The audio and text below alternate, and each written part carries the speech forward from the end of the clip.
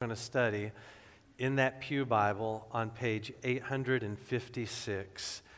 We're going to finish a story that we started last week in Matthew chapter 2. While you're turning to Matthew chapter 2, let me give you a quick preview of coming attractions. Next Sunday, we're going to begin a new sermon series. February 22nd, 1948, a group of people met in a home here in Hingham for the very first time under the name of Second Baptist Church, Hingham, later to be renamed South Shore Baptist Church. This February will be the 75th anniversary of the work God is doing in and through South Shore Baptist Church. It's a beautiful, beautiful anniversary, and I'm so proud to be a part of this church's legacy, the men and women who have been a light for the gospel of Jesus Christ on the South Shore. And so starting next Sunday, we're going to do a pretty simple sermon series through our membership covenant. As members of this church, we've made 8 covenants to the Lord and to each other, and we're going to focus on those over the course of the following 6 weeks leading up to February 19th, which we'll acknowledge as our anniversary Sunday. And so I want to encourage you to be here with us. When we finish that series, we're going to jump into the Old Testament book of Micah. I'm excited about spending time with that prophet, and I am convinced that we are going to eat well in the Word of God in the coming months, and I'm excited to feast with you in these studies. We're in Matthew chapter 2 this morning. Several years ago, I had LASIK surgery on my eyeballs. They zapped my face with a laser, and then I could see things great without my glasses. The results were amazing. But that experience was not nearly as incredible as when I first got glasses as a teenager. I remember when my dad was driving me away from the eye doctor with my glasses on for the very first time. I'm looking out the door, out the window of the car, like a dog. I'm looking at everything. I didn't realize you were supposed to see leaves on the trees or words on signs or hands on clocks. I thought fuzzy vision was normal vision. And so I was stunned when I could, even in my classrooms, I could look up and see the numbers and the hands on the clocks, and it was stunning to me how much things changed for me. Before those glasses, I didn't really understand how bad my vision truly was, but with them, my whole view of the world changed. And similarly, people of faith view the world differently after coming to Jesus. Before our salvation, we perceive the world in one way, but after our salvation, we view our lives in this world in a totally different way, and that's all because of Jesus. And this experience of seeing the world different is something that we both know and we are still coming to know in our relationship with Christ. In Matthew chapter 2 helps us even more as we develop our understanding of what this world is and what our place in it is like. As Matthew describes the events following the birth of the Christ child, he shows us how fundamentally different reality has become. Everything has changed with the incarnation of Christ. Now, to be sure, in Matthew's account here in chapter 2, we're still far from the events of Easter, but already the incarnation is a history-shaping moment. Now, although the light of God has come into this world, the darkness is still pressing all around. And Matthew tells us of a time when the darkness roared, but the light was not overcome by it. As we look ahead to a new year, for sure there's many wonderful moments to come, but there are also many challenging moments to come. And so it's essential that we allow Jesus to grab us by the eyeballs and change our view of the world so that we would see things through the lens of Christ. And so my goal today in preaching from Matthew chapter 2 is to fix your spiritual eyes. I want to correct your faith vision by showing you 3 ways Jesus shapes our view of reality. Now, last week, we began by looking at this brief episode in the life of the Holy Family of Joseph and Mary and Jesus. Jesus has been born to Mary. Wise men from the east followed a star to Jerusalem. They came in search of the newborn king, and so they went to the place where kings reside. They went to the capital city, and they went to Herod's palace. Herod was the Rome-appointed governor over the region of Judea. They visit with King Herod and they say, "Where's the new baby king? We're here to worship him, celebrate him." And Herod was surprised by this news. Not only was he surprised, but he was deeply threatened. And so he tells the wise men, "Go find this newborn king, and when you find him, come back and tell me where he is. I want to worship him too." That's not the plan at all. Herod wants to destroy the newborn king. The wise men find the Holy Family. They worship the king. They give him gifts. And then they are warned in a dream not to go back to Herod. And instead, they quietly yeet back to the place from whence they came. And that's where our story picks up. Follow along with me as I read Matthew chapter 2, starting in verse 16. Then Herod, when he realized that he had been outwitted by the wise men, flew into a rage.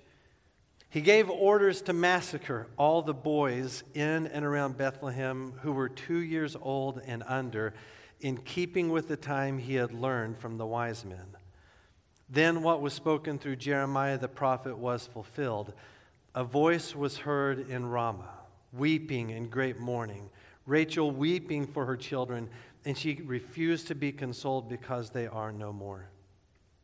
After Herod died, an angel of the Lord appeared in a dream to Joseph in Egypt, saying, "Get up, take the child and his mother, and go to the land of Israel, because those who intended to kill the child are dead." So he got up, took the child and his mother, and entered the land of Israel. But when he heard that Archelaus was ruling over Judea in place of his father Herod, he was afraid to go there. And being warned in a dream, he withdrew to the region of Galilee. Then he went and settled in a town called Nazareth to fulfill what was spoken through the prophets, that he would be called a Nazarene. So this is an intensely dark moment in history. And in this dark moment, we find the light of Christ to guide us. And Matthew gives us 3 ways Jesus shapes our view of reality. Here's how Jesus fixes our vision. First of all, he gives us a new view of sorrow. In this story, from the very beginning, we're giving this intensely sorrowful moment, and in this, Jesus gives us a new way of viewing it. So Herod, being outwitted by the Magi, being outwitted by the Lord himself who directed the Magi, flies into a rage, gives this order that all the infant boys under age 2 in and around Bethlehem should be killed. It's a moment in history known among Christian people as the Massacre of the Innocents. And Matthew's the only person in written history to record this event. There's no other New Testament writer who describes this event. There's no other writer outside of the Bible that records this event. And because of this fact, because Matthew's the only one in written history who writes about this, there are many critics who have said over the course of the last 2,000 years that this is a made-up story. Matthew just crafted this story. And in fact, it bears such resemblance to a story out of the book of Exodus that it can't be real. It's Matthew inventing a story just to bolster his claims as he lays out the story of the birth of Christ. So what should we do with these criticisms? What do we do with the fact that Matthew alone tells us this story? It parallels this story in the Exodus. Well, first, I want to just speak generally to criticisms of the Bible. Look, from time to time in our lives, We're going to have questions about the reliability of the Bible. We may have questions that we come up with just over the course of our own study and our own experience with the Bible, or we may hear criticisms of the Bible from others. Someone may send you a link to a quick clip on YouTube, or maybe there's some creator on TikTok whose whole platform is on biblical criticism. And so you may stumble across these with a bit of alarm and a bit of concern. These criticisms are concerning. I don't know how to answer them. I don't know how to respond to them. Is what they're saying true? What should we do with it? But here's where I want you to begin. I want you to realize that there is no other book in human history that has faced the scrutiny the Bible has faced. Not a single other book has been studied, ripped apart, turned upside down, studied the way the Bible has been studied over the course of the entirety of human history.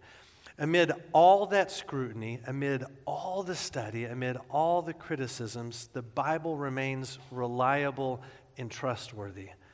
There is no criticism of the Bible that is new to mankind. There's no such thing anymore as a hot take when it comes to biblical criticism. It may be hot in the sense that it's new to you, but it's not hot in the scope of biblical studies. The Bible has taken every criticism, has weathered every criticism, and remains trustworthy, reliable, and true. So when you come across these criticisms, here's what I want you to do. I want you to engage them. I want you to study them. I want you to work to understand the position of the critic. And then I want you to inform yourself with important scholarship, good understanding, so that you can understand the nature of the criticism and how it's rebuffed. Christians do not have an uninformed faith. We don't believe because we refuse to educate ourselves. We have an informed faith. And there's no criticism that we have to be afraid of or fear. So when those criticisms come up, engage, study, find good resources, and inform your faith all the more. So did Matthew invent this story? Doesn't seem likely. The assumption that this brutal event would have been recorded by other historians if it had really happened, that's a short-sighted assumption. You see, we need to keep in mind the scope of this massacre, especially when compared to all the brutality that Herod was responsible for over the course of his life. Bethlehem is a small village. At the time of Jesus, maybe about 500 people, maybe. And so this edict was given just for children in Bethlehem and around Bethlehem. Historians estimate maybe about a couple of dozen children met the end of their lives because of Herod's order. To the people of Bethlehem, that was an intense injustice and a monumental grief. To readers of this story, it is a monumental brutality. For Herod, it was just another day. It was not even in the top 10 of brutal acts that he himself was responsible for. It's short-sighted to assume that historians of his day would have taken note of such an act. It was a brutal time. He was a brutal man. And this, in the grand scheme of Herod's life, was a small act of horrific violence. So Matthew describes here Bethlehem's grief. It's an intense grief, and he describes it using a memory from another sad moment in Israel's history. What Matthew's given us is a very real historical act, and then he couches it with a memory of grief from Israel's past. And so in verses 17 and 18, he quotes from Jeremiah 31:15. Look at it with me in your Bible. Look at Matthew chapter 2, verses 17 and 18. Matthew says this. He says, "Then what was spoken through Jeremiah the prophet was fulfilled. A voice was heard in Ramah, weeping in great mourning, Rachel weeping for her children, and she refused to be consoled because they are no more." So on a surface level, what it looks like is Matthew's just telling us this was an intensely sad event, and somehow that fulfills a prophecy that said this sad thing would happen. But it's important when you come across quotations like this in the New Testament that you give yourself time to go back to the origin of it and to sit in that quotation for a while to find out why it is the writer used this. So why does Matthew quote from Jeremiah 31? Well, centuries before Matthew, God's people in the kingdom of Judah were overrun by the Babylonian army and their king Nebuchadnezzar. Having conquered Judah, Nebuchadnezzar implemented this brutal policy of exile. So he gathered the residents of Judah to their deportation place, the place from which they would be deported. It was a town called Ramah in Judah. And Ramah is not far from Bethlehem. He gathered them there en masse before shipping them across the desert, around the desert, back to the capital of Babylon. And so when Jeremiah, who was present for these events, describes what's happening on that day, he tells us, or he depicts Rachel, who is the personification of the mothers of Israel mourning for their children as they're being carried away. Rachel is not present in Jeremiah 31. She's long dead. Her grave is in Ramah. She is a witness from the grave. And when Jeremiah speaks of Rachel's tears, he's speaking poetically. He is personifying the grief of Israel at their deportation and at the death of the nation. It's as if they are no more. And so Jeremiah gives us this vivid description of grief, not just from this one moment in history, but of this total collapse of God's people. Here's this grief at the exile of God's people and the loss of their nation in Jeremiah 31, but that's just in verse 15. If you were to keep reading from Jeremiah 31:15 on, the rest of that chapter is full of hope from the mouth of God. The grief of verse 15 is met with hope starting in verse 16, hope that sounds like this. This is what the Lord says, keep your voice from weeping and your eyes from tears, for the reward for your work will come. Look, the days are coming when I will make a new covenant with the house of Israel and with the house of Judah. I will put my teaching within them and write it on their hearts. I will be their God and they will be my people. They will all know me, from the least to the greatest of them, for I will forgive their iniquity and never again remember their sin. And so in this moment in history, Jeremiah quotes or gives us this understanding of grief using Rachel's tears as the personification of that grief. But that is met immediately with powerful, hope-filled promises from God. A hope that His people will return home one day, and a hope that a Messiah will come who will institute a new covenant for God's people and will rescue them to the uttermost, not just from the enemy from Babylon, but the enemy from within, the enemy of their own sin. Now, in the time between Nebuchadnezzar and Herod, God's people experienced countless horrific reasons to weep. And all of those weeping people had grief coupled with this promise from Jeremiah. But now with the birth of Christ, we have this grief coupled with a promise fulfilled. It's one thing to grieve with the hope of a promise to come. It's another thing to grieve with a promise fulfilled from the Word of God seen in the incarnation of Christ. Matthew's quotation of Jeremiah is not just describing the intensity of the grief of Bethlehem, but he's reminding his readers of the promise that turns our weeping to joy, our ashes into beauty, our darkness into light. It's the promise fulfilled in the birth of Jesus. Are you with me so far? I hope you're with me, because this is unbelievable what Matthew does with Jeremiah.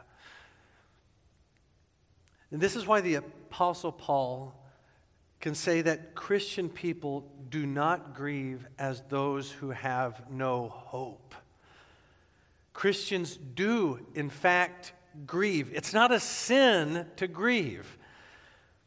But we should experience our sorrows with the confidence that God is bringing to an end every sorrow-inducing situation, and He will bring us into that place where there are no more tears. Although we wept with Rachel in Ramah, we will rejoice with God's people in that holy city. We're not long for this sin-marked world, friends. And our redemption is closer than we realize. And with the coming of Christ, we have a new understanding of our sorrow's finiteness and ultimate demise. And when I face that sad day, I want Jesus to have my eyes. I want to view it through the lens of His coming and the hope of a promise fulfilled. So Jesus gives us a new view of sorrow. Second thing He does is He gives us a new view of power. He gives us a new view of power. Verse 19 begins with three important words. After Herod died. Herod is dead. Almost written just in passing. If you're speed reading, it might not even register. Herod is dead. Now, look, Matthew as a writer, he is full of detail and creativity. He begins his gospel with a detailed genealogy of Jesus. And then he goes on to describe the contents of multiple holy visitations to different people. He does his homework. He gathers details and information. He's given us a detailed dialogue between Herod and the Magi. He's given us the information that the Magi received in their holy visitation from the Lord. But when it comes to the end of Herod, he simply says, Herod died. That's it. Now the ancient historian Josephus, he provided graphic details of Herod's death. It was a really gruesome death, not fit for a Sunday morning crowd. But Matthew, he almost certainly had access to the same information Josephus had access to. He could, I think, he could have included all of the gore, all of the details, but we don't get any of it, and why is that? Just a guess on my part, but I think that what Matthew is telling us is that vindication in this story is not found supremely in the gore of Herod's death, but in the flourishing of the Holy Family. Now, there are certainly places in the Bible where the enemies of God's people meet graphic ends. I'm thinking of King Ehud at the point of, King Eglon at the point of Ehud's left-handed sword, or when Sisera met Jael's tent peg. Right? Or when Haman hung on Haman's gallows. Right? We've got these graphic details throughout the Bible. Here we just get Herod died. That's all there is to it. I think Matthew wants our focus to be on the almighty hand of God, not the gruesome death of Herod. He wants us to see that God's powerful enemies are dispatched with a whimper, but His humble servants flourish under His protection. Now, when Herod died, his scheme against the Christ child also died. So the angel of the Lord appeared to Joseph again and instructed him it's time for the Holy Family to return back to Egypt. Matthew's wording in verse 21, I think, is really important. It captures my attention anyways. It says, Joseph got up, took the child and his mother, and entered the land of Israel. Some of Israel's most profound historical moments include wording like this: they entered the land of Israel. If you were to go back to the book of Joshua, chapter 3, God's people entered the promised land in total for the first time. God stopped the waters of the Jordan River. They crossed on dry ground with the Ark of the Covenant, and they got to the other side, and the people praised God before they marched to Jericho. In the Old Testament book of Ezra, chapter 1, God's people entered Israel for the second time en masse after their exile. Their trip was financed by the pagan king Cyrus, and the names of all the families who made that trip are recorded in Ezra chapter 2. But in Matthew chapter 2, just one family enters Israel, and in my view, the miracle that happens is this: there is no king, no Caesar, no army that can stop the purposes of God. Herod followed his appetites and then was consumed by the judgment of God, but Joseph followed God's instructions and flourished under God's care. So here's this new perspective on power in the simple details of this story. Where does power reside in Matthew's account? Well, earthly power with its titles and money and minions is futile compared to the true omnipotence of God and the humble servants who obey him. All Herod does is scheme. All Joseph does is obey. Did you know Joseph doesn't have any speaking parts in the New Testament? We don't have a single quote from Joseph, the earthly father of Jesus. We have descriptions of what he's thinking. We have descriptions of his character. We have descriptions of 4 different holy visitations he has. And in every one of those visitations, angels give explicit instructions. And the very next line is Joseph fulfilling those instructions to the detail. Not a little bit, but every time the Lord speaks, Joseph does. He's a man of obedience. He doesn't say a lot, but we know what his heart is like. We know what his character is like. And we know why power resides where it does, not because he's powerful, but like we just sang, it's Christ in me. It's Joseph obeying the word of God. Isn't it interesting how God overpowers Herod in this story? Look, Herod has advisors and military men, but God spoke to Joseph in a dream. He moved the family. That's all God does. He moves the family until the appointed time of Herod's death. And so is God any less powerful because he protected the Holy Family with a dream and a move instead of with angels with flaming swords and a battalion of ninjas? Is God any less powerful because he moved in the simple? I think that shows us precisely how powerful God's power truly is. I mean, how often do we expect God to move mountains and instead he applies his omnipotence to moving pebbles and gets things done all the same? God employs his omnipotence in gloriously mundane ways. He impacts lives through simple things like words, acts of service, apologies, forgiveness, and prayer. Look, even our highest act of worship in the church is observed using the simplest elements of bread and a cup. That's it. And by eating and drinking these most simple acts, we remember the most profound truth of Christ's body and blood given for us. So here, with the coming of Christ, we have a whole new view of power. It doesn't reside with the titles and the money and the strength and the people. It resides with the humble servants of God who walk in his way. Jesus gives us a new view of sorrow, a new view of power. Finally, Jesus gives us a new view of the Savior. A new view of the Savior. Look, on this side of Easter, this is an old view for us, but at this point in Matthew's story, it's a new view of the Savior. Matthew gives us one more historical detail that explains why it is that the family settled in Nazareth. Joseph initially planned on returning to the region of Judea, perhaps even Bethlehem. Maybe they were going to settle there. But then he learned that after Herod's death, Herod's son Archelaus was put in charge of Judea. Archelaus was 19 years old, and he soon took on the same reputation of his father as being horrific in his brutality and unpopular among his people.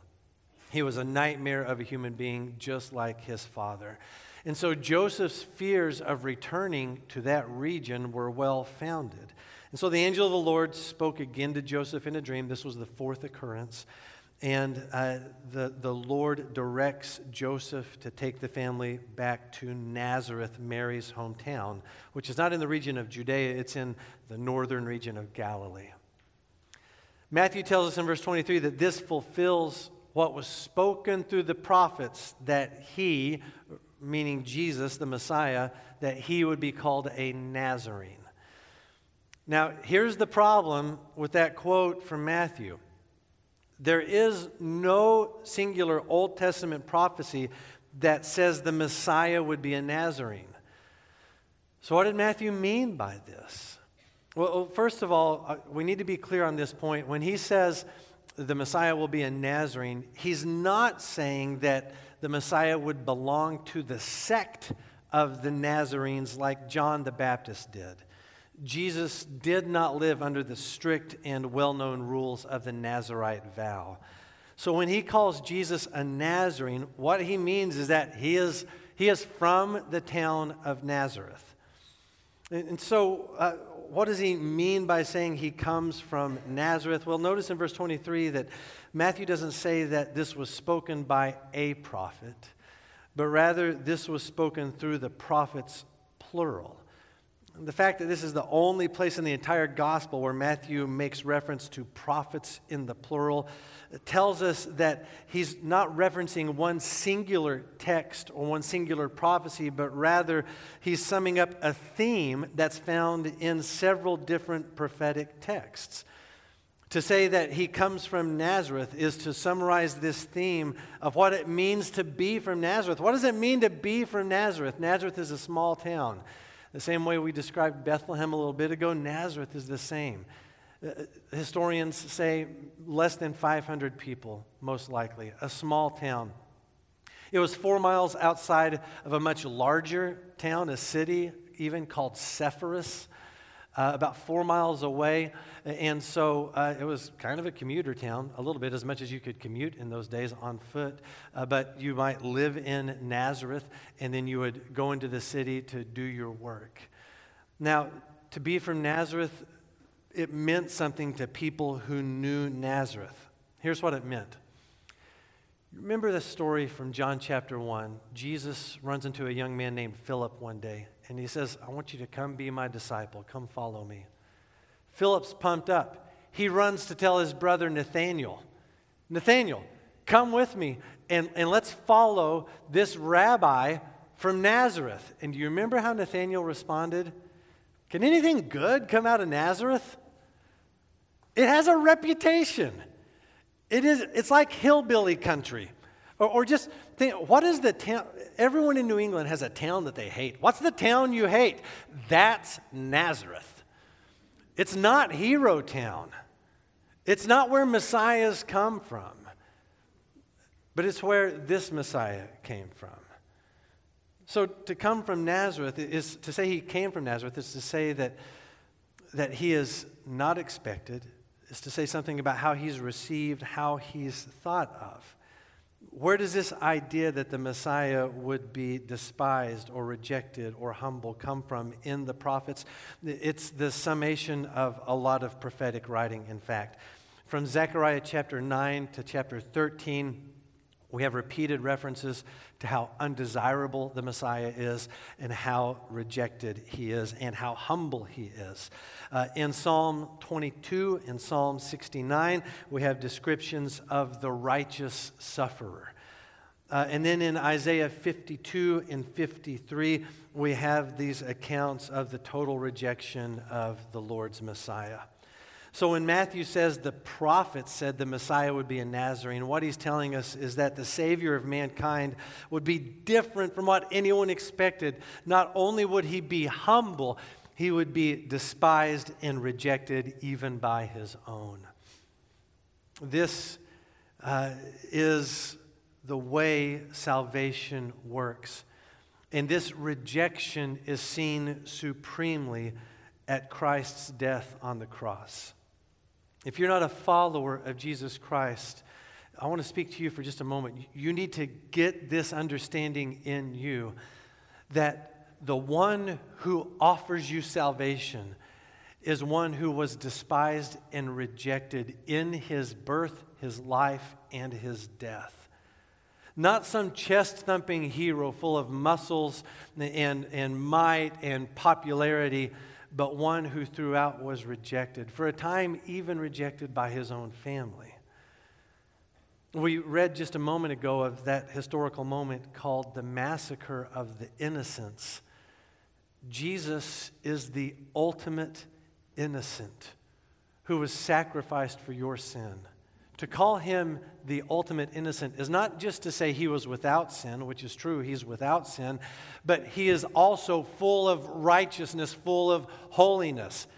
He's not a guy who made it through with just a blank slate. He is God in the flesh, perfectly holy, perfectly righteous, the only one who could die for our sins and it be effective and it really work. And so he is God with flesh on, despised and rejected all the way to the cross. He died in your place for your sin, and 3 days later he rose from the dead. And when you turn to him in faith, there's this great exchange that takes place. All of your sin is given to him. All of his holiness and righteousness is given to you. All of your punishment is taken by him. All of his reward is granted to you. You become his child, and you are given an eternity with him because of his perfect righteousness credited to you. And as we read through Matthew's account of what the Savior is really like, we find this humble, rejected Messiah calling us to him. And I wonder if maybe you need to have a conversation with me or with someone you know who walks with Jesus today or in the week to come, so that you would know what salvation is and how much you're loved by him. Look, if we were scripting this story, if we were writing it according to the things that we think valuable, we might craft a story where the Messiah, the Savior, is full of muscles and weapons. And that might be what a Roman Savior looks like, or a Greek Savior, or even an American Savior. But this cross, this is what a Nazarene Savior looks like. The one who laid everything down for you because he loves you. And he's obedient to the Father's will all the way to his death on the cross. So don't mistake his humility and his humiliation for weakness. Although he was slaughtered like a lamb, he is the mighty Lion of Judah, the King of kings and the Lord of lords, the Savior of our souls. Everything's different because of Jesus. The coming of Christ reshapes our entire reality. His arrival gives us new understandings of sorrow, of power, and of the Savior himself. The death of the innocents, that taught us about the nature of true sorrow, its temporary and finite nature. The death of guilty Herod taught us about the nature of true power. And the man from Nazareth is going to die, and he's going to teach us the way to the Father. Here's the tricky thing about our eyesight, our spiritual eyesight. It goes south rapidly on the daily. I had LASIK eye surgery, like 17 years ago. I can still see leaves on trees and numbers on clocks, all right? Eyes are good. Don't need to have it again. Our spiritual vision is very different. We daily need to sit with Christ in his word and in prayer so that our vision would be corrected. Our eyes would be set on him. And we can talk about 2023 and all the mystery that lies ahead, the good and the challenges. I'm just telling you, we got to get through today before we start talking about the rest of the year. And even this very day, we need our eyes set on Christ. And if I want to see things the way Jesus does, if I want to see things with the confidence and the hope and the strength and the glory of Christ, then brothers and sisters, how can I go a single day without sitting with Christ in his word and in prayer? I got to be with him. I've got to have my eyes set. I need him to do it. I can't bank on today's time with Christ to last days and weeks and months. Today, I've got what I need for today. And tomorrow he'll meet me again and give me what I need for tomorrow. Day after day, brothers and sisters, we have to sit with the Holy One, look on him, listen to him, and have our eyes set. And when we look to Jesus, everything changes. When Jesus was dying on the cross, he hung on the cross between two thieves. And in Luke's account, one thief insulted Jesus. The other thief defended Jesus.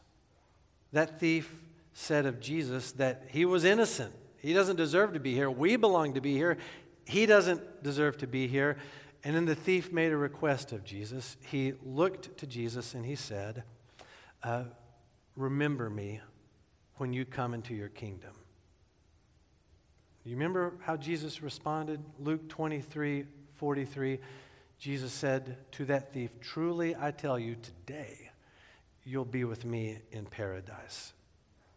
It's an audacious thing for one dying man to say to another dying man, a man who is seemingly stripped of all power, all dignity, everything we would consider human, stripped from him, and yet he promises paradise to another suffering, suffocating man next to him.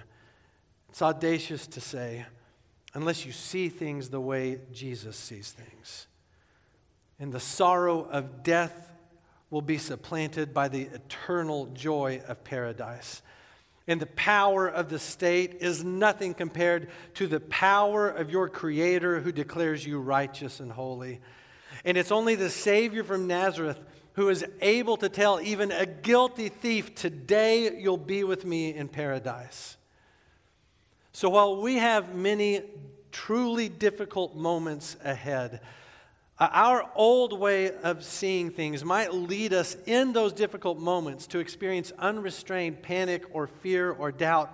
But when we see the world through the lens of Christ's incarnation, his death and his resurrection, then what even is death? For the thief on the cross, it was merely a moment before paradise. And so it is for all who belong to the Savior from Nazareth, who see what Jesus saw. Let's pray together.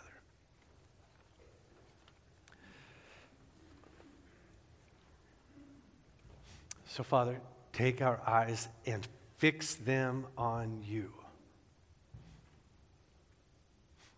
We look to our circumstances, we look to our fears, we look to our enemies, we look to the unknown, we look at our sin, we look at all these things and we find them to be big and scary, and indeed they are from our perspective. But set our eyes on the eternal, the omnipotent, the compassionate Savior of our souls. God, we need your help today for this day. I know we don't have to beg you for it. Oh, it's ready. You extend it to us even now. Holy Spirit, help us to receive.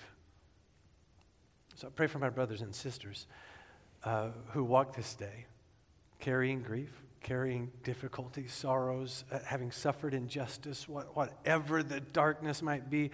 Lord God, I pray that you would lift them into the light of Christ by his strength and power and love, that we would walk in the hope of promises fulfilled. Give us your eyes, your strength, your feet. Give us your song that we would praise your name forever and ever. And Lord, in this room undoubtedly are those who don't know you as their Savior. Let them hear your call, soften their hearts. Lord, win them even this day as they turn to Christ. It's in Jesus' name we pray.